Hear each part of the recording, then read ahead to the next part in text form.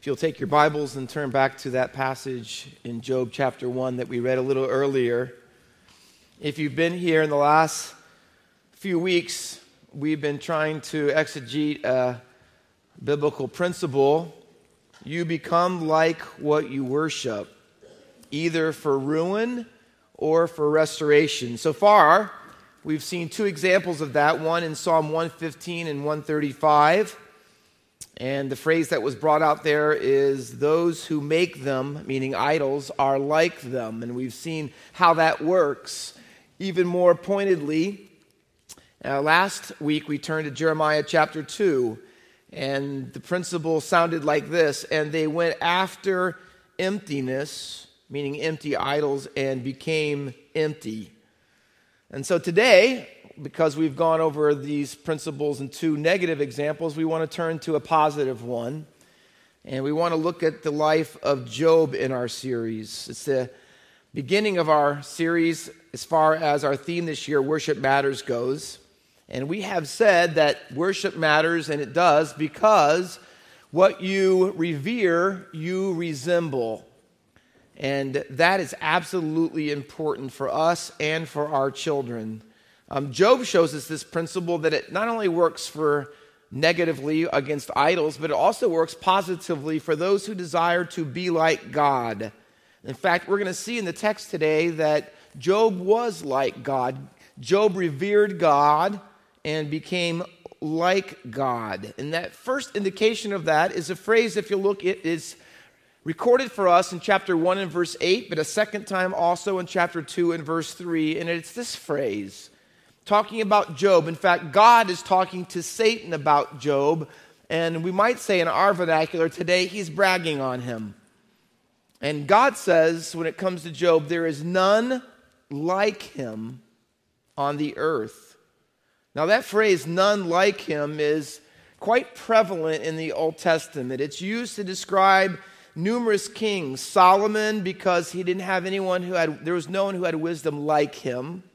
It was used of Saul because Saul was taller, head and shoulders taller than everybody else. There was none like him as far as stature. It was used of Hezekiah, and it says there were none like him or before him who trusted in the Lord. It was used of Josiah also. And it says there was no one like him or before him who turned in his heart to the Lord. But in all those instances, that phrase is used to contrast people with other people, and specifically kings. But in this case, it's different. It says there are none like him in all the earth. And it's different in this way because that exact phrase, none like him in all the earth, is only found one other place in the entire Bible outside of the two references in Job that I just read for you. And it's in Exodus chapter 9 and verse 14. And God is going to deliver his people out of Egyptian bondage, and he's going to do it with supernatural plagues. That story you're probably familiar with. And here's why he tells Moses, here's why I'm going to do it this way. He says, because I want Pharaoh to know this when it's all said and done, God says, that there is none like me in all the earth. The only person who gets that phrase that describes God to also describe them is Job. Job was like God in so many ways. One in particular our text reveals to us, and it's the description that, again, God gives to Satan about him. And he says, you know what my servant Job is like? He is blameless. He is complete. He's got the whole package, God would say, just like I do. In fact, the only other time I should say that God has this description given to him is Deuteronomy 32 and 4. God is blameless. So Job is, in your mind, put it in your mind this way, Job is the most godlike worshiper on the planet in his day. Now, the word that he uses most prevalently dominantly in this passage to describe that is in chapter 1, verse 1, 8, 9, chapter 2 and verse 3, when he says, Job fears God. So let's put it together. Job revered God, and therefore he started to resemble God. Before we go any further, let me just set this in place and give you a little framework for what we're going to talk about today. If you know anything about Job, you'll know that in the Bible, it's set in what's called wisdom literature. It is near Proverbs and Psalms and Ecclesiastes. These are wisdom literature, and it's going to show today whose wisdom that Job is going to use, or whose wisdom is going to prevail in this scene. In this scene, there's two of them, one in each chapter. It keeps going back and forth between what's going on earth and what's going on in heaven. And so we get the first contrast. If you look in your text again, this is the part we started to read in verse 6. It says, now there was a day. Now, if you take notes, draw a line from chapter 1, verse 6 to chapter 1, verse 13, because they are the exact identical phrase. Both of them start the paragraph with the phrase, now there was a day. See, there are things going on that Job doesn't know about. Things going on earth, but invisible things going on in heaven that he doesn't know about. And God lets us, the readers, in on it. And he gives us a little window into the royal courtroom of heaven on a day when God's chamber, his council chamber, is filled with all the sons of God, all the angels he's created, that he allows to come in when he makes decisions and give advice. And on that day, the Hasatan is there. The Hasatan is the word Hebrew for accuser, our adversary. We call him and translate it Satan. And it's a very unique, and I think you might agree the first time you read it, it's almost a little disturbing conversation between God and Satan as they go back and forth. And in chapter 1, verse 8, God begins to ask Satan this question: have you literally, not considered, although our text says that, have you set your heart on my servant Job? Now, all of us read that and think, well, perhaps I don't want God to love me quite that much. I want to be like him, but I don't know if I want him to love me, that he's going to offer me up as the prime example for Satan to consider, but he does. He's really saying, hey, Satan, you see this guy? Look at Job. Have you thought about him? Have you considered in your heart that this is a guy who he reveres me? Look at him. He worships me, and he is becoming like me. There's not anyone like him. He is like me, like nobody else. See, God is impressed with Job, kind of like a father wants to brag on his son, so much so that he even tells Satan that Job is my servant. Now, that is a title in the Old Testament that is restricted to just a very few prominent people. Abraham has it. Moses is called that by God. David is called that. And Job is called that. Are you getting the idea about how much Job is really like God? I mean, he is one of a kind. Now, the Bible says in this conversation that Satan has been walking around the planet. He's been looking for people that he should consider. Now, God says you should consider Job. There's no one like him. He's just like me. Satan has been walking around, and when God asks him, he doesn't mention Job's name. But for Satan, Job isn't that impressive. And here's the answer. Here's the reason why. Because the Satan, he has a theory about Job's worship. And here's the theory: that Job worships you on the outside, but he doesn't really worship you on the inside. And here's the accuser's accusation of Job, and it comes in the form of a question, verse 9. Do you see it? Read it with me. Does Job fear God for no reason? The Hebrew word means without compensation. In other words, you think he's doing this not expecting anything back? The word is translated in vain, without a cause, for nothing. And often that phrase is some sort of payment is meant by it. You see what Satan's saying? He says, okay, God, I admit it. Job worships you on the outside.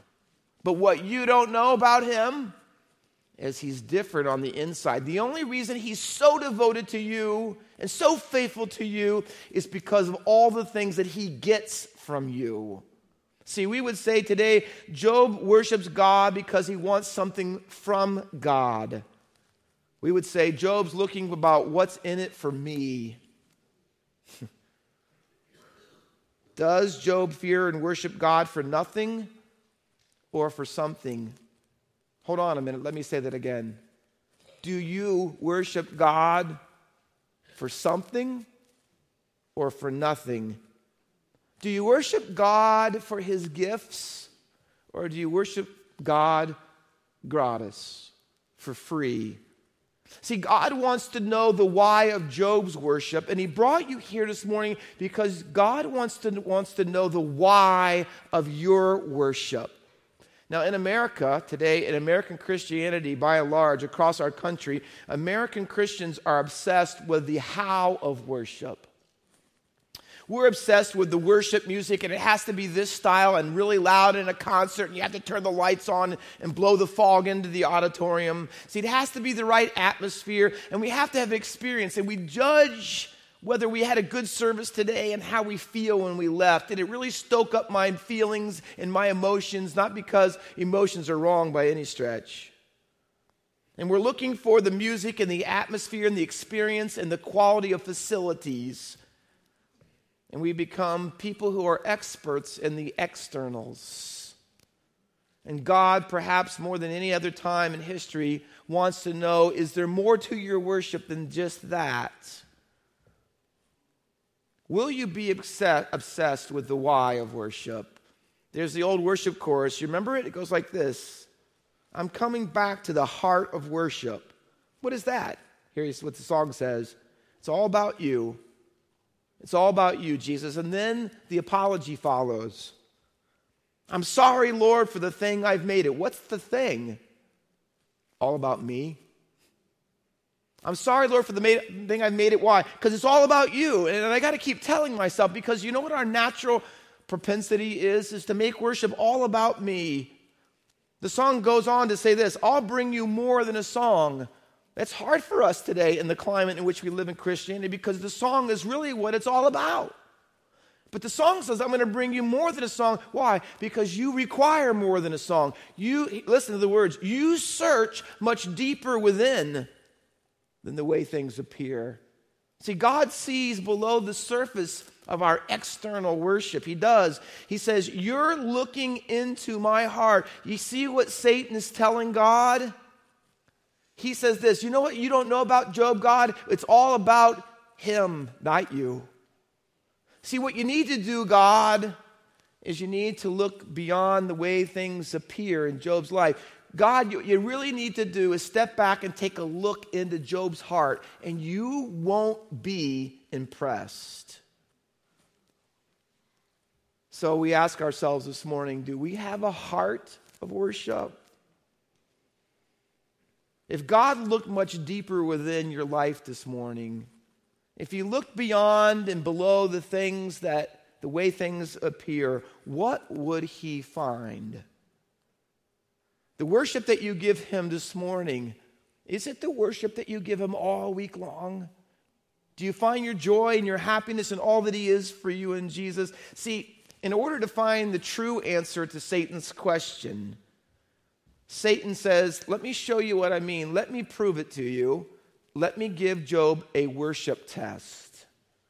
I'll show you that he's everything on the outside, but he's nothing on the inside. Let me show you, Satan would say, let me show you the why of Job's worship. So in verses 13 through 22 of our text, part of that we did not read, Satan is going to question and he is going to test, listen, the depth, the sincerity, and the resilience of Job's relationship with God. Because here's what he's out for Job. Here's what he's out to do as he accuses him. And here's what he's out to do in your life. He wants to expose your hollowness.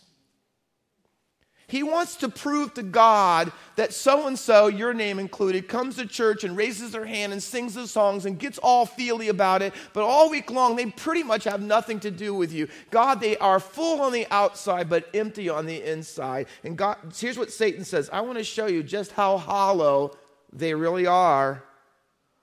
He wants to show you that Job's worship is based on and built on externals, not internals. And the fact that he is becoming like you It's only skin deep, God, so don't get too excited. Satan's not done, though. He's not there just to accuse Job. Did you notice? He's also there to accuse God. And here's what he says to God. You know what? Part of what Job is like is your fault. He says, God, you've been overindulgent, meaning you've given Job practically everything he ever wanted. And you're overprotective because you put all the good stuff into his life and you kept all the bad stuff out of his life. And the Bible says you even built a hedge. We would say today, you put a fence around his life and nothing bad can get in, including me. But if you ever let the gate open just for a minute, I'll show you what he's really all about. And this is how the structure goes. The test looks like this. All throughout chapter 1 and even into chapter 2, there's this back and forth, this wordplay on these two words, blessing and cursing. Chapter 1, verse 5, Job sacrificed all the time for his children because here's what his fear was, that his children would curse God in their heart. Chapter 1, verses 10 and 11, uses both terms at the same time. Satan's accusing that God, see, you bless the work of his hands, but if you don't bless the work of his hands, he will curse you. He will curse you to your faith. 1 Kings 21 and verse 10 says, if you curse God, you are going to die the death penalty. That's how serious that they're talking here. At the end of our text, it says, the Lord gives and the Lord takes away. Blessed be the name of the Lord. Into chapter 2, it says that you should curse. Job's wife tells him, just curse God and die. See, that's the question this morning, isn't it? If you want to ask a question that reveals where your true heart of worship is or is not, ask yourself, like God asked through Satan, Job, will Job keep blessing God when God doesn't keep blessing Job? Will God still be Job's everything when God has reduced him to nothing? Will you? All the things that we enjoy in America, if it was all taken away, what kind of Christian would you be? There was a day, you see, and the day that was taking place when God and Satan were talking, they're connected to the day here. Because every single day of our lives are tests of where our worship really is. To see what the why of our worship is all about. See, Job was living the dream. He had 10 children, the number of completion. He had animals and flocks, which also stand for his finances. The guy was rich. In fact, the Bible says there are 4 commendations of him, and one of them is, there is not anyone like him in all of the East. In that whole part of the world, there was no one like him. He was famous. He was rich. He was godly. He had a great family. He had it all. He was living the dream. And that dream was about to become a nightmare. What a difference a day may bring, right? It was a day that Job would like to forget, but he never would. Because that day would be the day, that 24-hour day would be the day that God allowed Satan to bring 4 back-to-back disasters. 4 simultaneous almost tragedies that would totally rock his world. If you read the text starting in verse 13, you'll find that there is a repeated phrase. And here's the text, and here's why I bring it out. And I want you, listen, we're not just listening to truth today. I want you to feel this. And perhaps you have already felt it because you've experienced something like it. There are 4 disasters. After the first one is mentioned, the repeated phrase that introduces the next 3 is this. And while he was still speaking, it's in verse 16, 17, and 18. Here's what you're supposed to feel. That there's a guy who comes and reports that the Sabians have come and wiped out all your animals, and now you can't make a living. And all of the finances and all the investments and all the things that you've built all for all of these years, gone. And that guy can hardly have finished the sentence, and another messenger who's out of breath has come in, and he tells them that not only that has happened, but another raid take place, and you have lost not just that part of your wealth, but you have lost it all. And a third one comes, and then he tells them, listen, that this happened, and the wind came, and then the fire fell down from heaven and devoured everything you own. And then the last one, again, while the words of the other messenger are still in his mouth, the guy says, in the house that all your children were in while they were having a party, it got hit by a tornado, and every one of your children have died. Can you imagine? There's no chance for Job to even catch his breath. There's no way that he can even go through in his mind all that is happening to it. It's overwhelming. Have you ever felt that? Have you ever felt, God, I don't know if I can do this again? People who die during COVID, you lose your job, your marriage is on the rocks, your kids are rebellious, and you go, God, give me a break. Job would have loved to have a break, but he didn't get one.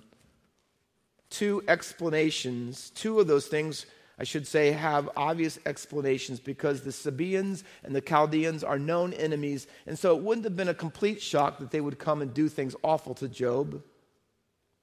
But when it says the fire of God from heaven, which we might interpret as lightning, when God sends lightning and destroys things, and then God sends a tornado and wipes all of his family out and his children out, he doesn't know what to say about those. Imagine 10 funerals in one day. Imagine back then digging 10 fresh graves and putting all your children in them. Isn't it what we say? No parent should have to bury a child. Imagine doing 10 of them. That's what Job was feeling. Everything and everyone in his life that mattered is gone in one day. I don't know if you've ever read the children's book. I've referred to it before. Alexander and the Terrible, Horrible, No Good, Very Bad Day. Alexander wakes up, and he forgot to put the gum that was in his mouth while he was going to bed on the table, and it ends up in his hair when he wakes up. That's how he starts his day. Then he gets out of bed and trips on his brother's skateboard, who left it out, and falls and hurts himself. In the bathroom, because his knee hurts, he's paying too much attention until he drops by accident his best sweater that he was going to wear in the toilet. His brothers at the breakfast table open their boxes of cereal, and they both get prizes. He opens his, gets nothing. He goes to school, he turns in his project, and he gets an F on it because it was the Invisible Castle project, which was a blank sheet of paper. He goes out to recess hoping things will get better in his day, and his best friend comes up on him and says, I don't want to be your best friend anymore, I only want to be your third best friend. He thinks, well, I'll just drown out my sorrows in my food, and he opens his lunch, and his mom forgot to put the dessert in it. On and on and on it goes. After school is over, he gets in the car and goes to the dentist's office, and he's got cavities. And the whole story is on and on about how just one thing after another, and eventually throughout the entire little book, every time something comes up, he thinks, oh, if I could only move to Australia. Maybe you're here this morning and you're thinking about one after another. You're thinking about your terrible, horrible, no good, very bad days. Thinking about Australia much lately? See, put your name in it. What about your terrible day, the terrible losses, the loss of loved ones and family members? How about the horrible diagnosis from the doctor and the uncertainty that you feel every day because you don't know really where this whole thing medically is going? The no good, very bad relational breakdown between you and your spouse after so many years of marriage. Who would have thought that it would come like this or end like this? Thinking about Australia sounds pretty good about this point. The question, what Job's life asks us, and what a true worshiper of God who's becoming like him is how will you respond to the terrible, horrible, no good, very bad days? And the only way that you can do it right is if you are worshiping God and becoming like him and using that wisdom I talked about a little earlier See, because if you worship God and you're becoming like him, here's what will result in. You will use his wisdom in those terrible, horrible days. But if you're worshiping idols, if you're worshiping things that aren't even truly God, you will respond very differently to the very horrible bad days, because you'll be using a completely different wisdom. And that's the world's wisdom. And that's why the book of Job, basically when it comes down to it, is a wisdom debate. Because everyone who appears in this story thinks that their wisdom is the right way to live their lives. There is God's wisdom, there is Job's wisdom, there is his wife's wisdom, there's his three friends' wisdom, and they all have different sources other than Job and God. Job's wife says, are you still holding on to, in the Greek word, the Hebrew word says strong. Are you still strong in your integrity? Are you kidding? Why do you have to stay devoted and godly? Look what God has done to you. If he's cursing you, you should curse him back. That's her wisdom. Job's friends basically say, the only option of you, the only response can you have to all this suffering is you must be a horrible person and you've been a hypocrite and a phony and a fake your whole life, so get with it. I tell you this, your wisdom reveals your worship. It shows the why of what you're really all about. See, man's wisdom today in your terrible, horrible, no good day would tell you to say this. Here's how you should respond. Well, see, I'm just a victim. And then we start griping and complaining, and we put all the blame on people that we can blame for how they're treating us. And we start to tell ourselves in our souls, we say, I don't really deserve this. And then you become ruled by your feelings, and then the anger sets in, and the bitterness sets in, and your world begins to be warped and shrink down to, in your problems, all you can see is how you feel and your pain, and you have no room for God, no room for anyone else, much less worship or service. And then you stop coming to church very often, and you stop doing and serving and giving, because you're not really worshiping God, and you're using the wrong wisdom. See, Job worked through his very bad day, and he still worshiped God. You know why? Because worshiping God gives you a different kind of wisdom. See, 1 Timothy 1:17 says, there is only one true wise God, and he's in heaven. It's hard for us to wrap our minds around this truth, that God gives 4 stellar commendations of Job. But you know how it ends in chapter 1? 4 unbelievable lamentations by Job. It says in verses 20 and 21, look at the text. Job tore his robe, shaved his head, fell on the ground, admitting that he is just dirt. Listen, and he worshiped. Do you see that? Oh, see, that's when you know that you are becoming like God. When you are starting to emulate all the integrity and character and heart of God. See, God had built a fence around Job and his family, but the very bad day, for the first time, he opened the gate and let Satan in Job's backyard. What would happen to you this week if God opened the gate to your backyard? Job's wife, she would say, if he opens the gate to the backyard and seems to be cursing me, I'm just going to curse him back. But not Job. He doesn't curse God back. He blesses him. Do you see what it says? Here's what Job would say. The Lord builds fences and the Lord opens gates. Blessed be the name of the Lord. Can you say that? Have you been able to say that? See, verse 21 is the hinge, isn't it? It's what it's all built on. It's the conclusion. It's the real display of the why of your worship, not only for Job, but for us. But see, the Lord gave, and the Lord takes away that nasty little conjunction. It's hard, isn't it? Because the whole verse is wrapped in the Lord title 3 times. See, the only way you can have an and in your life and see the wisdom of and the worship of and is if you submit to God's sovereignty. That, see, he's Lord of your story, not you. That he's in control of everything in your life, not you, not even Satan. It's hard, isn't it, to submit to God Not when the gifts are given, but when the griefs are given. But wisdom that comes from worshiping God and becoming like Him, it allows us the ability, like it did Job, listen, to live on both sides of the conjunction. See, Job said, the Lord gave. Let me say it to you, 21st century. The Lord gave me a house and a car and health and a job and money in the bank and food in the refrigerator, and I go on vacations and I have, listen, not that my life is perfect, but I see the Lord gives. Blessed be His name. That's one side of the conjunction.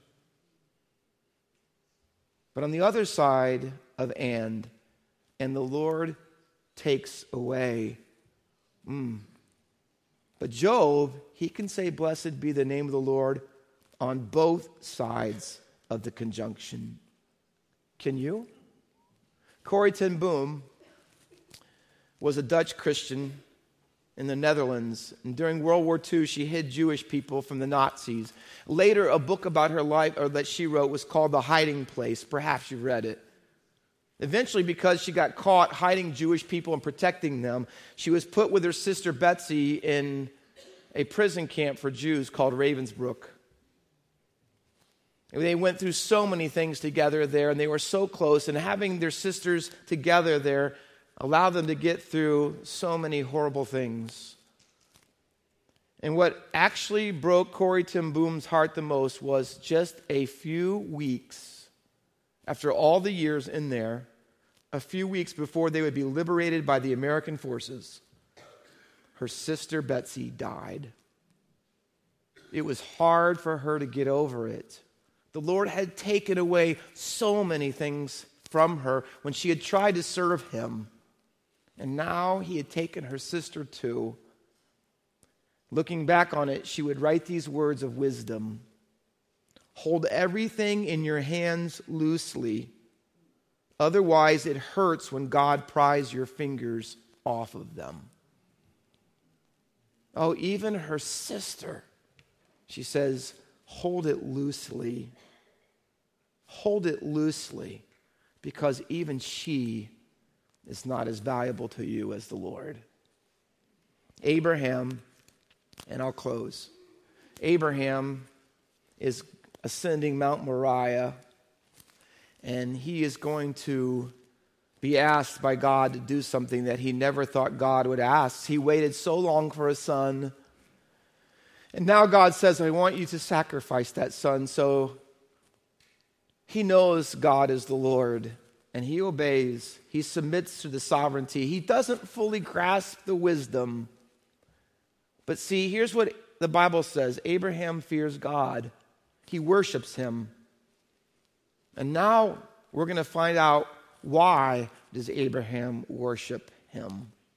He ties his son on the altar, who was no small child, by the way. He was probably at least 18 or 20 years old. He is the heir that God promised him. He is the only seed that he will get from God, and he knows it. And have bound his son to the altar, he brings the knife up to slit his throat as a sacrifice would be done. And in Genesis 22 and verse 12, the Bible says that God stops him by repeating his name, Abraham, Abraham. And he says, Lord, listen, and here's what God says to him on that day. That was his terrible, horrible, no good, very bad day.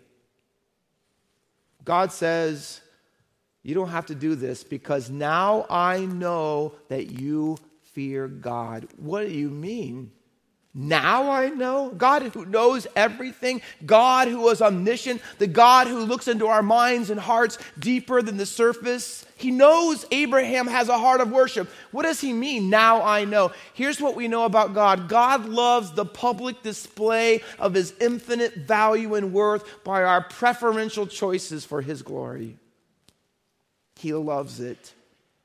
And He allows Job's, and He allows Abraham's, and He allows Christians at Faith Baptist Church in the 21st century to be put into situations where you prove to everyone, including Satan and himself, that your why of worship is none other than just simply who God is. Now I know that you fear God. Listen, here's what God says. Because you have not withheld your son. Listen to the words. Your Son, your only Son from me.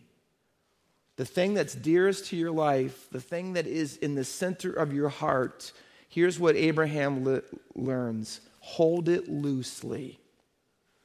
Because God will perhaps use it to figure out and help you see, and others around you, that even this, He is better than in your life. See, what's the why of your worship today? Why do you worship God? Where is the conjunction in your life? Is it that the conjunction is in the wrong place where you say, well, I worship God and God in money, God in success, God in family, God in my child, God in my health? How about God in my marriage, my health, my education, my sports, my career? God and... See, He will not be the utilitarian God, Tozer says. He will not allow you to use Him and worship Him so that you can get what you want from Him. That's not how it works. The conjunction goes where Job put it. The Lord gives and the Lord takes away. Blessed be the name of the Lord. That's the true why of worship. So let me ask you one more time. Where is your heart of worship? As God looks deeper than the way things appear in your life, when He looks at your bank account, when He looks at your time and your calendar, where He looks at your devotion and where you are in the morning and where you are at night and what you're doing when no one's looking, can I tell you this? Where is the conjunction for you? Because worship matters. And you know why it matters? Because when you worship, your why is showing. Where's yours? Let's pray.